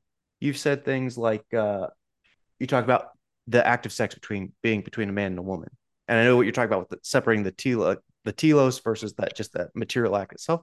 But you talk about ideally, I think you said something like, ideally between a man and a woman. You said something like early on, like ripping the penises off young boys, which I know what you're talking about there too. That's the surgical intervention of gender affirming care for people who can't actually give medical consent. I understand where you're going there. Here's my question. I could see someone like Ben Shapiro saying there's nothing wrong with that because that's a factual articulation of what's going on. And I also can logically build my case for why I'm saying that and whatever the surrounding conversations. My question to you is something that I hope is somewhat in the spirit of Nicole, which is facts don't care about your feelings, but does Kyle? And if Kyle does, how do you go about determining how you say things and in what context you do so? That's a great question. And I think I have a reasonable answer for it. Okay. So an idea that was presented to me, I think it was about 2 years ago, was the concept of Philia Nikia versus Philia Sophia. Okay. And Philia Sophia is the word Philia is to love, Sophia is to Philia is the philosophy, Sophia is the love of. So it's that Latin phrase to love wisdom. Mm, In the Philia Nikia, Nikia would be the goddess of victory, winning. mm, That would be that mode, the love of winning. mm, And something that I've been hyper conscious of mm, is when I'm engaging in an act or while I'm saying something, if I'm having a conversation with someone, is, which mode am I being in? Mm, Is this Phile Sophia nature? Are we in the dialogos, or are we engaging in the pathos? Are we engaging in a antisocial, introverted, instrumental word battle, word mm. war? So that's something I'm always hyper conscious of. Like, which one am I? I pray. I hope I'm in the Phile Sophia nature, and I'll end it with this. And I also think this is perhaps the greatest quote of all time. Yeah. This is by Plato, and this quote changed my life. He said, "Why?" You probably know. He said, "Wise man speaks when he has something to say. Fools speak when they have to say something." Mm, And that is like my gospel right there. Like, and I've tweeted that a lot. I've told that to other content creators like me. Like, there's there's someone I follow who mm, she has great content, but I'm like, you ever ask yourself, do you think that when you tweet or when you make these videos, do you think do you do did you have something to say about this, or did you have to make a comment on that? mm, And these are two different modes, and the reason why that quote stuck with me is because like there's something. Am I the master of my body? Am I just gonna say this because I just had to make it? Am I reacting, or am I acting on my values? mhm, So I'm always consciously aware of, am I merely just reacting, mhm. or am I making a conscious decision on what I'm doing? And and everyone should be asking themselves that. Did I have to say that to her? Mm, Did I have to act that way? mhm, Or did I have something to say? Or do I have to do I have to do this? mhm. So I hope that answered the question. It answered Uh, half of it just very quickly to clean up the other half. You answered the part about kind of discerning when you want to say something or when you want to behave in a certain way. yeah, You mentioned that you try to have a very particular type rationale for engaging and for saying something. Now, my next question is this goes back to the facts care about your feelings, but does Kyle care about your feelings? So let's say you have something to say, yeah, right? So you've determined, okay, we're in this philosophia frame. I know being silent is not an option. You've determined that. Now, there are those who would say, okay, say what you need to say it forthrightly, no problem. And there's those who would also say, okay, be careful how you say what you need to say. yeah. Which of those camps do you fall I think I would probably fall under both, a in? Okay. combination of both. I'm very trying to be cognizant of how I Mhm, say something versus what is said. mhm, I had that Stoic quote. I need to see who said that. Don't listen to the words coming out of my mouth. Listen to what ties them together. mhm, So I think that quote encapsulates. I mean, that's pretty much my answer right there. Facts have their roles, mhm, and I think what is what lies underneath the facts is the values. I mean, that's really what the whole title of this thing is called. It's like, and I know Ben has a facts don't care about your feelings, but then when we get into subjects of like metaphysics and like morality and stuff, and then that's when all the hyper atheists can come and say, well, okay, well, this fact says this, but what mhm, now it looks like you're backtracking on your mantra. mhm, What now? What now, Ben? We got you. And that, and they're actually right. Like, facts don't care about your feelings. mhm, But he's not. He never said that. It's not a zero sum game. He never said that one was more valuable than the other. He just said that facts are exist in a domain that are outside of our feelings, mhm, and feelings exist in a domain that are outside of the facts. He never said that one was worth more, or we should pay attention to one mhm, more than the other. And something that, and this is also why I'm not conservative, because sometimes people will take that ethos of facts don't care about your feelings. Oh, I don't want to hear it. Well, that's the facts. It's like, well, if that's what we're gonna go by, mhm. then like, so what is your where's your argument for morality then? Mm. Like if we're gonna hyper focus on knowledge, knowing, if you're gonna place that at the highest, then what is your arguments against totalitarian regimes that place science at the top of their pyramid? Sure. That At place least. that place knowing that no well, what you're what now? Mm.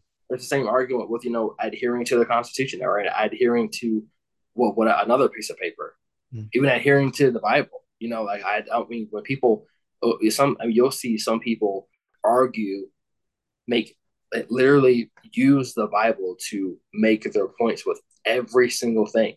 Mm. It's like, oh, in John 3:16, this said this. Okay, well, in the Book of Romans, it said that. It's like you have to just be aware that you're doing that. You have to, I Mm. mean, like a poster. If we just make like one like sentence or one thing to wrap up this whole entire conversation, just to be aware, just Mm. pay attention. That's what Orus's eye was. It was that I believe that's why that was at the top of the pyramid. Mm. Because if you deconstruct that symbol, there was a pyramid there, but Orus's eye. So the reason why that eye was plucked out is because he was a fallen. He represented, this is written in Maps of Meaning.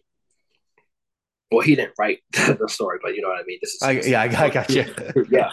So what Orus he represented that fallen state. The king that's it's kind of washed up, and it needs to be something that you're just not as powerful as you could be. And that eye, and when Osiris rescued that, and that eye is placed above the pyramid, Mm-hmm. it means that here is our structure. It could be economy, it could be our philosophy, it could be our rules, it could be our constitution, it Mm-hmm. could be our country, our rights.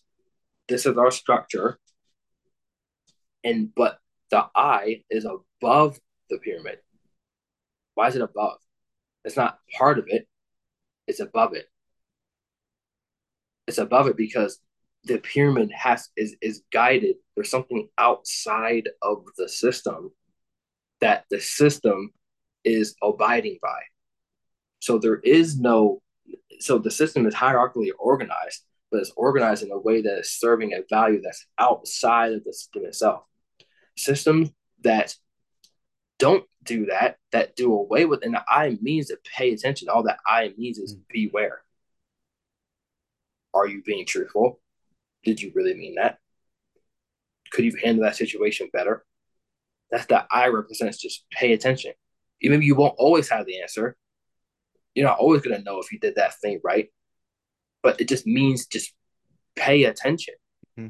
to how you're conducting yourself. That ethic is outside of the pyramid. In systems that do away with that I, but it basically means like it just means constant. It literally it's a Latin phrase that translates to constant introspection. Mm. It's like it's investigating, Mm-hmm. always paying attention. We may have this thing now, but it could be better. What's going on? Is everything functioning properly? We don't Mm-hmm. want to be too far to the right where we're just conserving everything and we don't want any change, because that's how you get it. That's how you get the tyrant. And you don't want to be to the point where everything's just changing, because that's how the pyramid falls apart. So the eye represents just paying attention. Mm. Are you paying attention to the fact that kids are now killing themselves at a significantly higher rate than they were? You're paying attention to that, despite your system Mm-hmm. that tells you that this methodology is the quote unquote best methodology to use Mm-hmm. in this particular instance. Are you paying attention to the fact that people that were now on our cell phones more than we're actually speaking? Are you paying attention? Are you paying attention to, when you're at this pride parade, how many people you're lusting over besides me? Even if you do go there with your significant other, are you paying attention to what's actually going on? Are you paying attention to the meta issue? Mm-hmm. Well, no, we're just at the parade. Well, no, I'm just doing my thing in and of itself. Well, no, this is just my thing. It's just my thing, and there is no purpose. We're doing it for its own sake. Yeah. You're going to. I mean, this is a common theme that we've been talking about this whole entire time. Mm-hmm. The things that are existing in and of themselves. Go ahead. You have your thing. You go ahead, do your thing.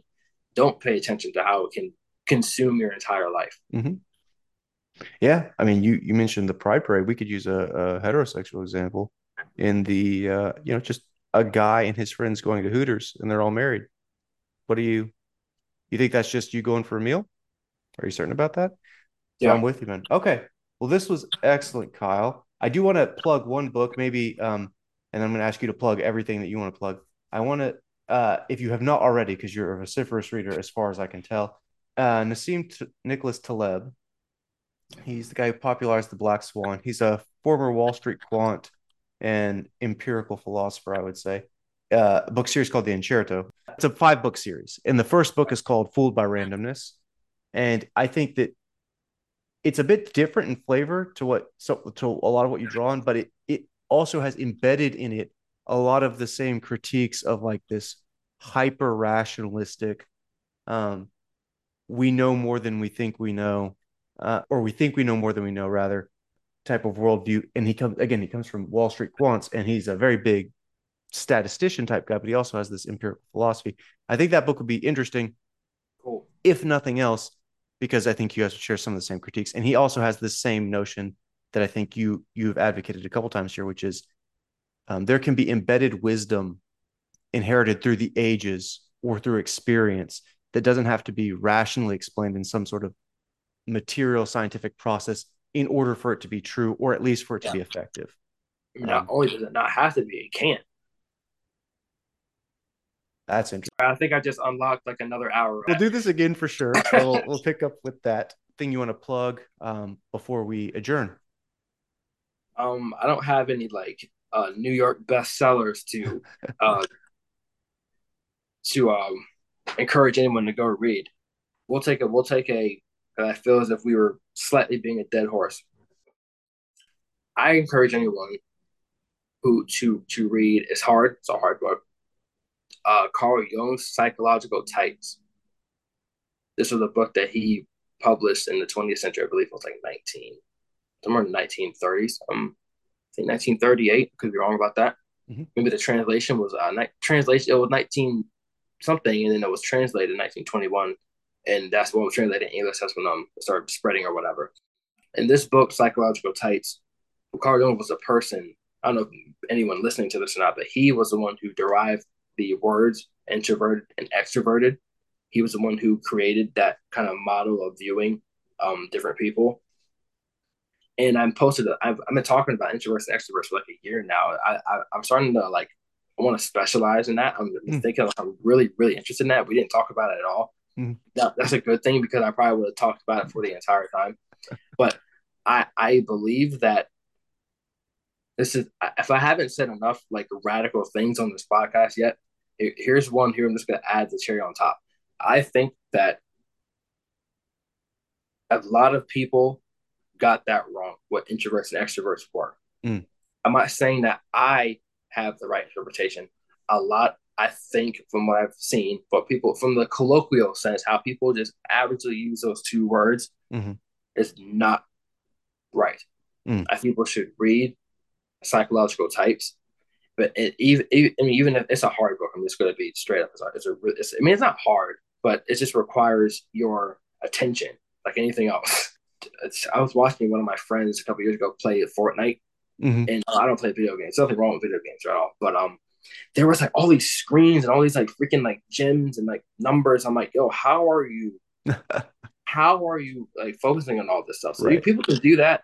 They can sit down for a couple minutes and just read black words on a white page. They can do that. They can focus on all this stuff on the screen and use a thing, and like that requires so much more like resources, like cognitively, than just reading a book. It's like it's so cool, but anyway. Introverts and extroverts are very interesting.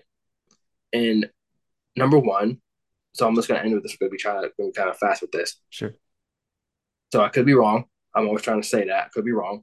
But from what I've read, Carl Jung never made a social point about introverts and extroverts. The level of analysis on introverts and extroverts is the cognitive analysis, versus meaning how they acquire information, how they disseminate information, not their personality. People they've conflated the big five with introversion, extroversion, and that's wrong. Hmm. Introversion, extroversion is deeper, and that's about their. It's about I kept using the word introverted throughout the conversation. It probably threw you off when I was saying introverted romanticism. Mm-hmm. That is what introversion is. Introverts bind themselves to objects and have romantic attachment to them. Mm-hmm. Introverts feel they perceive the world by thinking. So thinking is related to fantasy, related to aspiring, thinking, aspiring. Oh, well, what is this? What could it be? How can I use this thing? What is it? Exactly, like your hand on the chin. Exactly what you're doing right now. What is Mm-hmm. this thing? That is an introverted cognition, and that is why introverts are shy, because they require a romantic attachment to an Mm-hmm. object, a person, idea before they have that more everyday situation. Extrovert is complete opposite. They abstract from the object, so they just need something to Mm-hmm. talk to. So people think that they're not just talking your head off because they're interested in what you have to say. The Mm-hmm. introvert is interested about you. They just need something. They Mm-hmm. abstract from the object. They say, "Oh, how can I get this another way? How can they're guided by pattern recognition. They don't care if they're not romantic about the objects. So that's the difference. So I'm just gonna that's a little teaser there, but Okay.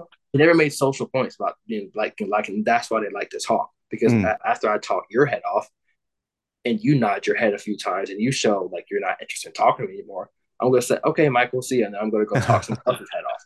Mm. That drives that social interaction. But psychological types, highly recommend you read it, and it's hard, but Okay. Psychological Types, Carl Jung. All right, Kyle. Everyone, make sure you check out Well-Rounded Fool, the lecture series on YouTube. And until next time, stay honest, stay rigorous, and keep speaking freely.